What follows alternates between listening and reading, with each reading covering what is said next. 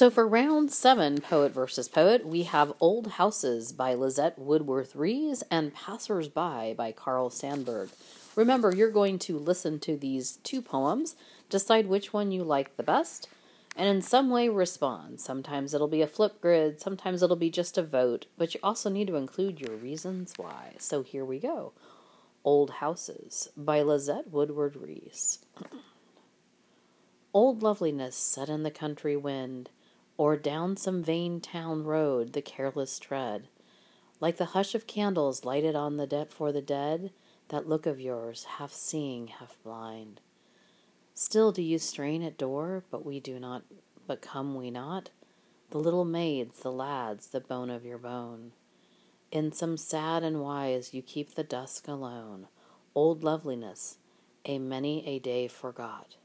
But no, behind each weather do you pass, that garnered poignancies of all the goings, of all the springs.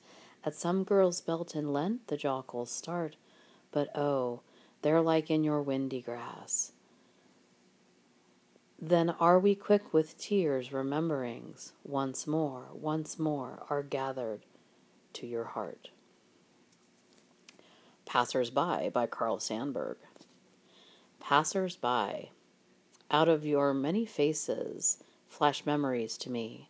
Now it did that day end, away from the sidewalks, where your shoe soles traveled and your voices rose and blent to form the city's afternoon roar, hindering an old silence.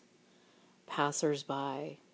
I remember lean ones among you, throats in the clutch of a hope, lips written over with strivings, mouths that kiss only for love, records of great wishes slept with, held long, and prayed for and toiled for. Yes, written on your mouths and your throats, I read them when you passed by.